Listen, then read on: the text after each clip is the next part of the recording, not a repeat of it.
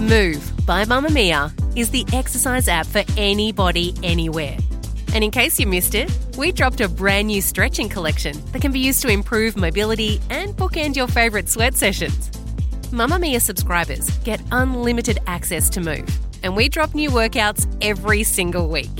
If you're on the hunt for movement that makes you feel good, head to move.mamamia.com.au and use the code MOVE10 to get $10 off a yearly subscription. You're listening to a Mamamia podcast. Mamamia acknowledges the traditional owners of the land we have recorded this podcast on, the Gadigal people of the Eora Nation. We pay our respects to their elders, past and present, and extend that respect to all Aboriginal and Torres Strait Islander cultures. From Mamamia, welcome to The Spill, your daily pop culture fix. I'm Laura Brodnick, and today we are joined by a very special guest. I was about to say yes, but then it sounds super arrogant to be like, you are joined by a special guest. It's just me. I'm Claire Stevens. I am an executive editor at Mamamia and co-host of Mamamia's comedy podcast, Cancel. So if you like celeb stuff, go and give it a listen. Extra rogue celeb stuff. Actually, that's why Claire's here today, because we're talking about our very favourite celebrity couple, Brooklyn Peltz Beckham. Oh, he's so grown up now. And Nicola Peltz Beckham. There's been a new video that's gone viral about Nicola, and we've got some interesting things, I think, to say about this kind of cult of young celebrity marriage. So we're going to get into that. But first, the entertainment news headlines of the day. I have news. What's the hot gossip? I want more headlines. A little-known actor named Tom Cruise is set to become the first actor to film in outer space. It's somewhat unsurprising, given that Cruise is known for his ambitious stunts, including dangling from an aeroplane, sitting on top of the Burj Khalifa skyscraper, which is the world's tallest building, and so on. Apparently, the idea of Cruise going to space for this movie project has been talked about for a while, but it was shelved during COVID, which I really liked. Shocking. That everybody was like, mate, not a priority. Space is not a priority. And now everyone's like, we need to send Tom Cruise to space. So Universal's chairman, Donna Langley, said, I think Tom Cruise is taking us to space. And I love that attitude. She's like, I think. He's heard taking rumors. us, yeah. He's taking us, apparently. She says it'll be a scene where he has to go to space to save the world, and it'll make him the first actor to shoot a movie in space and the first to do a spacewalk. Go, Tom Cruise. Well, also making news today and just completely changing away from Tom Cruise in space, which is very sad. So following his controversial Paris Fashion Week show, which featured White Lives Matter t-shirts, Kanye West has now been restricted on both Instagram and Twitter. I'm sure everyone's been following along. There's been a lot of headlines around it. There's been a lot of excessive posting on his accounts, and some of the content he's been posting has been racially abusive and also containing threatening language. So just to take it back from where the Instagram ban happened. So last week, Kanye shared a screenshot of a text exchange that he had with Sean Diddy Combs. And in the conversation, Kanye accused Sean Combs of being controlled by Jewish people, saying he would use Combs as an example to show the Jewish people that told you to call me that no one can threaten or influence me.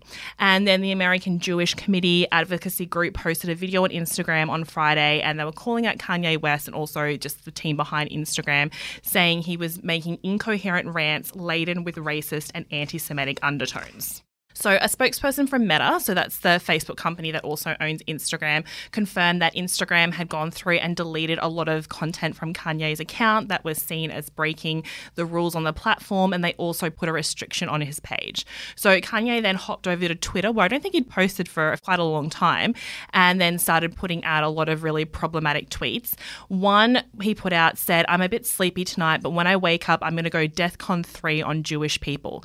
The funny thing is I can't actually be anti-Semitic because black people are actually Jews. You guys have toyed with me and tried to blackball anyone who opposes your agenda." So Twitter then came out and said that they had removed those posts, or they were in the kind of action of removing posts, and they had restricted his account because of that. This all comes off the back of also Kanye West doing a big interview with Fox News' Tucker Carlson on the Tucker Carlson Tonight Show, which they aired in 2 parts. And there was a lot of content in this particular interview. Kanye made some comments about Lizzo. He talked about being anti-abortion. He made some really kind of upsetting comments about his ex-wife, Kim Kardashian, the way she dresses. And he also went on to talk about the White Lives Matter t-shirts and saying, I did that because they do. So kind of what we wanted to talk about today, Claire, is obviously we've been following this whole Kanye story since it blew up at Paris Fashion Week. And there's two parts to this story now. On one hand, like we've got stars like Sarah Silverman coming out today and saying Kanye's been putting all this threatening content up about Jewish people. I don't see that trending anywhere. Why aren't we being more kind of upset about this? And on the other side, we're really witnessing people making a spectacle over this man who's clearly very unwell, having a very big public breakdown. It's really uncomfortable, and I think our response to his behaviour has changed. I think a little while ago when he wasn't doing so well, we were a bit reserved in what we felt like we could say because everybody is so aware of his mental health struggles. He's talked about bipolar. He's called it his superpower. And a lot of people were thinking, I think it was because of the documentary about him as well, yes, that people were thinking, well, maybe it's that allows him to be a musical genius. And this is kind of the downside. And people were a bit more forgiving. But this time, he has taken things to a whole new level, and the things he is saying, it's really, really upsetting. During that Fox News interview, he had a lanyard and a photo of an ultrasound because he's pro-life. And you just watched that, and it's so hard because somebody's politics aren't necessarily informed by their mental illness, and a lot of people are saying, this guy can have some abhorrent views and be mentally ill, and those don't have anything to do with each other. Yeah, exactly. I've seen a lot of mental health advocacy groups who kind of work in this space saying that it's like great that people are giving understanding to him, because a few years ago it would have been a Britney Spears situation where we're just like, he's crazy, he's having a meltdown, like let's take pictures and kind of make jokes about it because it's very funny. So on one hand, it's nice to see that people are more understanding now. But on the other hand, it's linking mental illness, being bipolar and all those sorts of things with this really kind of racist behaviour. And a lot of people are saying just because you might suffer from different mental health struggles or have different kind of issues like that, not everyone's going to behave like that. And linking the two together is also very problematic, which I understand. Exactly. And you don't want to put the two things together because it's stigmatising for people with mental health conditions. And a lot of people do have bipolar and they're like, I don't go and do that. That's not my behaviour. You still have to have, I think, some of those thoughts in you in this particular case, it looks like, and some of those, I guess, tendencies. And we know that about Kanye. He's always been a showman and he always puts on a display. That's been part of his brand for so many years. But now that we're seeing this in a different light, it's really difficult to watch. I mean, we're saying it's difficult to watch, but I don't know if the world in general is thinking that, because everyone's so glued to the headlines about what he's doing. Like Fox News is giving him a big 2-part series because they know everyone's going to tune in and watch it, and there's going to be a lot of media coverage around it. You know, especially the fact that he's been calling out different celebrities and the language he's using, and like saying to Justin Bieber, like, come get your girl before I get mad, or putting up these things saying that Drake and Hailey Bieber are together and all these kind of things. Like, it's not only like a celebrity acting really volatile, which news outlets love to cover, but he's bringing all these other celebrities into it. And so there's this spectacle that's like driving a lot of traffic for news sites, which is a bad thing because then no one wants to turn off the tap, because they'll turn off the tap of people clicking on their website. Exactly. It's incredibly complicated. And I do think one thing we have to remember is that even though there is no direct link between mental illness and having these views, which are really disturbing, the thing is that he is hurting and he is not okay. Yeah. And you watch that Fox News interview and I watched it and things came out of his mouth that were deeply upsetting, but you look in his eyes and you're like, that is not a man who's doing well. He's very, 100%. Very unhappy. Yeah. And I wonder if he will regret this in a few months' time. He'll be embarrassed by his own behaviour. Although that doesn't seem to have happened so far. No, exactly. It just feels like, I mean, that's the thing. Like, it seems like he's going through something, but it shouldn't be on the public scale. But because of who he is, it's almost like he just needs someone to take him out of the public eye. But who can do that to Kanye West? No one can. Exactly. So we'll be kind of following what happens. At the moment, he's been restricted across all social media accounts, but I understand that he has got a few more interviews coming up. So not great. Okay, on to something that's just not important at all, but I think we just all need this today. It's been a rough week. It's only Monday. Yeah, It has been. Well, last week it feels like a shadow over this week. So we're talking, of course, about our fave celebrity couple, our fave little Nepo babies. Love them. Some people are always like, don't say mean things about Brooklyn, but I love that Brooklyn Beckham just exists. Like, he just brings me so much joy. So as we reported on a lot of the time, Brooklyn Beckham, obviously son of Victoria and David, married heiress Nicola Peltz in April of this year. Huge, big wedding, very opulent. The photos looked incredible, but there was so much drama around it because at the time there were allegations that Nicola Peltz was feuding with her new mother-in-law, Victoria Beckham, and so a lot of headlines around that. Ever since then, Brooklyn and Nicola have been doing so many interviews together where they keep dropping these weird little nuggets about their married life and what he cooks for her and weird things they call each other. It's all really interesting. They've been turning up to events in matching outfits, and now Nicola's sort of tried to parlay that into a bigger media career, and she did a big cover story with Grazia, which, you know, came across okay. People only really cared about what she said about Victoria. But the last few days, poor girl, has been ripped to shreds a little bit because she took part in a Vogue series, the My Handbag Essentials, which is just opening up your handbag and saying what's inside. It shouldn't really cause anything. But in typical Peltz Beckham kind of the way they do things, there was a bit of an unfortunate moment where as she was pulling out things from her bag, she pulled out one thing that was obviously planted there from Brooklyn Beckham himself. So here is a fun fact about Brooklyn. He loves labels like in your clothes. So if you ever see him kind of like fiddling in his shirt, it's because he's always playing with the label. And so last year for Christmas, I had a suitcase full of them customized for him. And they just have like cute little notes on them. That's why our dog is named Label. This is just my favourite because she thinks that that's interesting. And it's not really. But that's why I care. Yeah. Because it's a weird thing to be obsessed with, labels. So then she showed the label that she was carrying in her handbag, which is a weird thing to carry a label that's meant to be sewn onto your like a clothing clothing label. So apparently he's always got his hand down his shirt is what she's saying, playing with them. So for Christmas, I guess what do you get the person who literally has everything? A suitcase full of labels, but they're not just clothing labels, right? No. So she has personalised it and she's written, "Rub for worries, but don't worry because I'm always right here. I love you with all my heart, baby, and I promise we can get through anything together." Oh, God. It's hard because on one hand, everyone is making so much fun of her for this. That, like, even before that, she pulled out her makeup case and she has actual paintbrushes that she puts her makeup on with, which is, you know, fine. Like, you want weird things in a celebrity bag, otherwise it's boring. But I feel like she's planted this in here because she knows that people, like, just want to write headlines about her and Brooklyn having these kind of weird little things together. And also, why bring the poor dog into this? The dog's called Label. That's a horrible name for a dog.